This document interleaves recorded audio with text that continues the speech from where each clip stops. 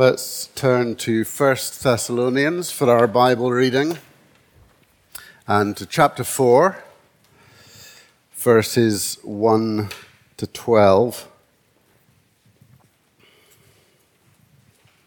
which is on page 987 of the Church Bibles. 1 Thessalonians chapter 4, verse 1. Finally then, brothers, we ask and urge you in the Lord Jesus that as you received from us how you ought to walk and to please God, just as you are doing, that you do so more and more. For you know what instructions we gave you through the Lord Jesus. For this is the will of God, your sanctification, that you abstain from sexual immorality, that each one of you know how to control his own body in holiness and honor, not in the passion of lust like the Gentiles who do not know God, that no one transgress and wrong his brother in this matter, because the Lord is an avenger in all these things, as we told you beforehand and solemnly warned you. For God has not called us for impurity, but in holiness. Therefore, whoever disregards this, disregards not man, but God, who gives his Holy Spirit to you. Now, concerning brotherly love, you have no need for anyone to write to you, for you yourselves have been taught by God to love one another, for that indeed is what you are doing to all the brothers throughout Macedonia. But we urge you, brothers, to do this more and more, and to aspire to live quietly and to mind your own affairs and to work with your hands as we instructed you, so that you may walk properly before outsiders and be dependent on no one. Amen. Let's just pray for a moment. Heavenly Father, your word of truth is a searchlight that shines its life-giving message into the deepest recesses of our hearts and minds and souls. We thank you for that. We thank you that you leave no stone unturned, and that you want nothing other than our holiness, our Christ-likeness, until the day when we shall know the Lord Jesus fully, even as we are fully known. So speak to us through these verses, for Jesus' sake. Amen. I do think if Paul's first letter to the Thessalonians had finished at chapter 3, verse 13, we might not have noticed that anything was missing, because he has spoken to them about his delight in their growing faith, and at the end of chapter 3, he kind of rounds off, as it were, with a paragraph that's like a doxology, that it's like a rounding off. Now may our God and Father himself and our Lord Jesus direct our way to you, and may the Lord make you increase, and so on. And if the letter had ended there, that would have been that, and we might not have noticed. But what we find in the New Testament, this is a pattern particularly clear in Paul's letters, but we find it all over the whole of the Bible, is that God's teaching to his people is never ever left hanging in midair. What God does is he goes on, having taught one thing, he then, by his Spirit, and the scriptures are often ordered in this way, presses it down into the daily nitty-gritty of our lives. Many sermons leave us hanging in midair. We listen to a whole sermon that says this is true and that is true and God is good and God is great, and all the people said, so what? Where does it leave us? What are the implications? We agree, but so what? And God's word never does that. And God's Spirit takes God's word and applies it down into the behavior, the attitudes, the priorities, the decision-making, the relationships of our lives. God never leaves us saying, so what? God is wiser than that. And it's this kind of passage that reminds us of that. So as we turn to its detail, let's start by noting, and these 3 simple points are on the back of the order of service, that knowledge is always a vital base for the Christian life. What we know is always really important. And just because God tells us beyond what we know how to live and what to do and where to make changes in our lives, just because of that, it doesn't mean that what we know, what we are taught is true, is unimportant. No, it's a vital base. Look at what he says to the Thessalonians in verse 2. We ask and urge you in the Lord Jesus that as you received from us how you ought to walk and to please God, just as you are doing, that you do so more and more. For you know what instructions or what teaching we gave you through the Lord Jesus. What do you know, dear friends in Thessalonica, really matters, and what you know is from God and from us. And he comes back to this same pattern in verse 9 at the end of the passage. Concerning brotherly love, you have no need for anyone to write to you, for you yourselves have been taught by God to love one another, and that indeed is what you are doing. What you have been taught, he's saying to them, is absolutely vital, and it is from God, and it's never going to change because it's Christ's truth through his apostles given to you as the foundation of your life and all that you believe and all that you base your hopes for this world upon. What you know matters. This, of course, is abundantly obvious that we value this in church life, particularly when it comes to teaching children, Sunday after Sunday after Sunday and day after day after day at home. From the age of 9 months onwards, we start reading them the fluffy sheet Bible or whatever it is before they can even read themselves. And we're turning the pages with them, and we're continually from pre-reading onwards saying, this is what God says, this is what we know to be true from Almighty God. And we want children's basis of their knowledge of what is true to be expanding and developing and solidifying so that the foundations of life are being laid down all the time, these great slabs of concrete, unchanging truth. That's what we hope for our children, to be more and more sure of that as they grow up. It's true also, isn't it, what we do in church with very young Christians, people who've recently, from a background perhaps completely outside the church, completely untaught in the gospel, but they've met Christian people, heard the gospel, come to faith in Jesus, and from that point on, although they now know the Lord and have a relationship with him, from that point on, there's a great need in that person's life to add in what the Bible teaches us about God, who he is, and how our beliefs fit together and make sense, and what is in the Bible, and how to read the Bible. All these basic things need to fall into place. People new to church or new to faith or whatever it is. And Paul is really rejoicing with the Thessalonians that what they have been taught, they know, and what they know is true, and that is vital for them as a church going forwards.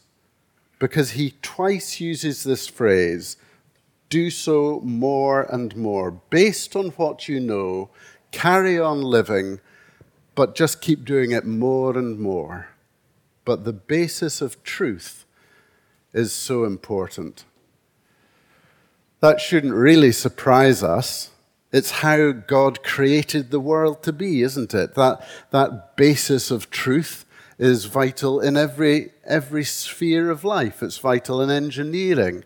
The man who builds the bridge, he has to know the strength of the concrete and the tightness of the wires and how all these things work, otherwise the bridge will fall down. There has to be a commonly held understanding of how this works. In medicine, in every sphere of life, how does this work? What is true? It's God's world, and he created it thus.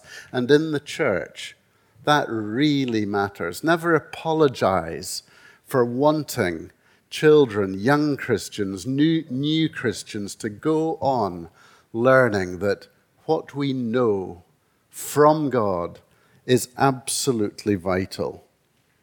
Point one. Point two, having said that, look at this. Behavior, from verse 3 onwards, is an inescapable reality in every part of life. Christian behavior is an inescapable reality. Immediately, he says, you know what is true. This is the will of God, verse 3, your sanctification, that you abstain from sexual immorality, that you know how to behave properly in your relationships, in your marriages, in the church. This area of sexual immorality and how we relate to each other and how we live in that realm is constantly presented in the New Testament as an absolutely vital outflowing of the truth of the gospel. Everything is behavior. Even if we do nothing, that is behavior. If we sit at home and lock ourselves away, that is behavior. It is to choose to not to relate to each other. All our life is behavior. Our thinking, our priorities, our spending, our eating, and here our sexual lives as well. It's all behavior. We've just looked with Rob right through the letter of James, which can be seen from beginning to end as a kind of letter addressed to Christians who had started to behave badly towards one another. And the letter of James is written, isn't it, to kind of put their behavior back in order. How do you behave properly in your family? I mean, that's the challenge of every parent, isn't it? With growing children. How are we going to behave together? How are we going to speak to each other? How are we going to treat each other? And if someone was a fly on the wall looking down into our families or into our friendships or into our workplace, what would they see about our behavior that might point them to Jesus or might make us a bit embarrassed? In either case, they'll see a mixture of both, won't they? But behavior is fundamentally a Christian and a God-honoring area of life. It's not just what we know. And in this area of sexual immorality, what Paul is highlighting here to a church that is doing really well and progressing in faith and hope and love is that this area will very likely be an area where the devil comes in. The devil never has an original thought in his head. He doesn't need to. And if he can get the church by reducing its behavior to sexual immorality, it works every time. Destructive, divisive, dark, and demoralizing for all God's people. Just recently, a friend of ours came into the house and say, "How are you?" and just instant tears. Her sister's marriage had come to an end in another city entirely. She'd discovered that her husband had been having multiple relationships constantly from before, during her marriage for 4 years. That's not a new story, is it?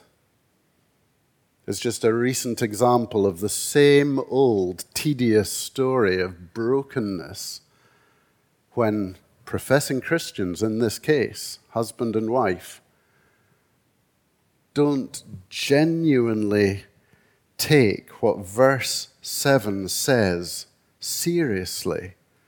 God has not called us for impurity, but in holiness. Therefore, whoever disregards this disregards not man, but God, who gives his Holy Spirit to you. They separated for a while and got help and counseling, and everything had changed, he said, and 8 months afterwards it was all back to his normal pattern of the app or whatever it was. And he described his behavior as that of a sex addict, and his wife said, well, I describe it as that of sin and adultery, and you're just left in this broken mess. And it's now ended. And other people look in to see that in the church and sometimes say, well, that's why I would never have anything to do with the church. And what I like to try and say when given the opportunity to someone who says that is, well, look at what God says in the Bible, and he's constantly warning believers about the dangers of that kind of behavior and how that kind of behavior doesn't belong amongst his people.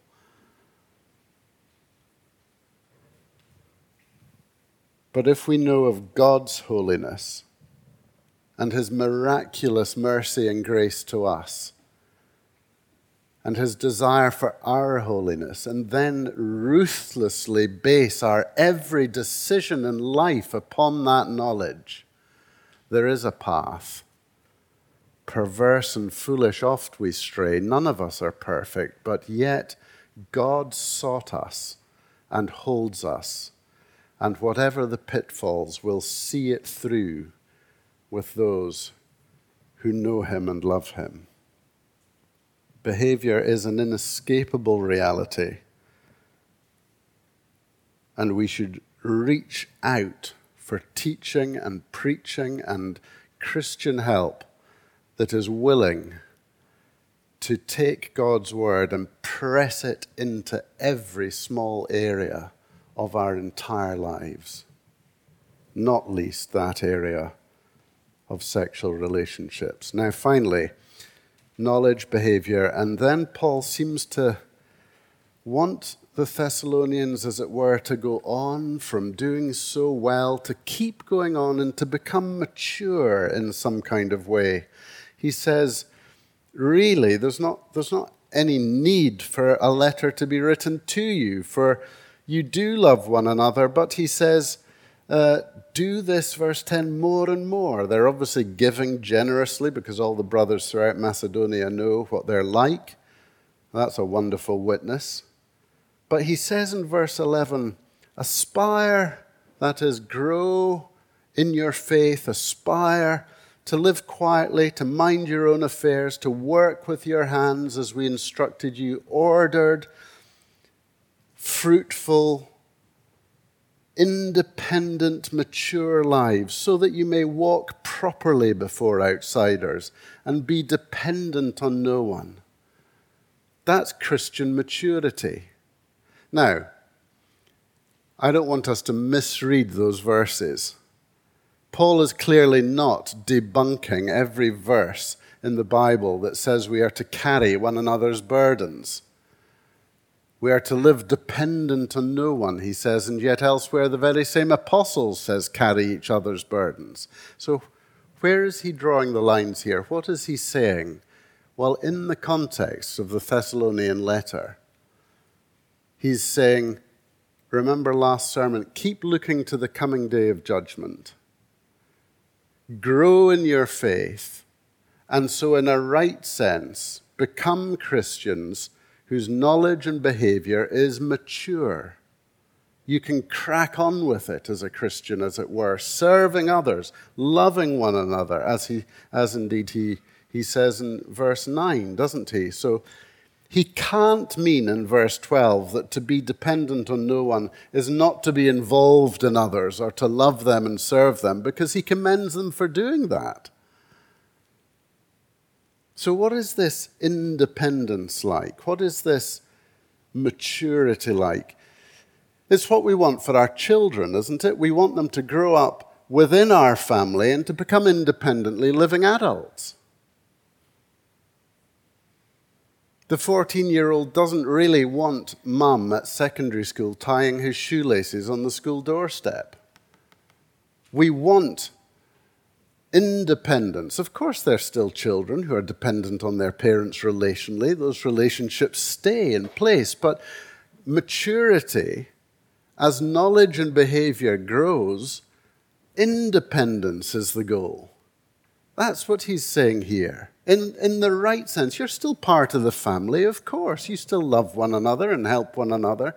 But aspire to become mature, thinking, reliable, consistent, loving Christian believers who can stand on your own 2 feet, by and large, and be God's witness in your bit of the world, wherever you work. It is for this purpose of evangelism that he says that, so that you may walk properly before outsiders, not slipping and sliding and denying Jesus all over the place, but owning him and consistently, steadfastly living for him, year after year after year. Yes, God's goal for each one of us is Christ-likeness, which is, in and of itself, maturity. Grow up. Keep growing. Keep loving each other, but do it more and more. If you're on the right path, keep walking on it further with depth and growth and balance.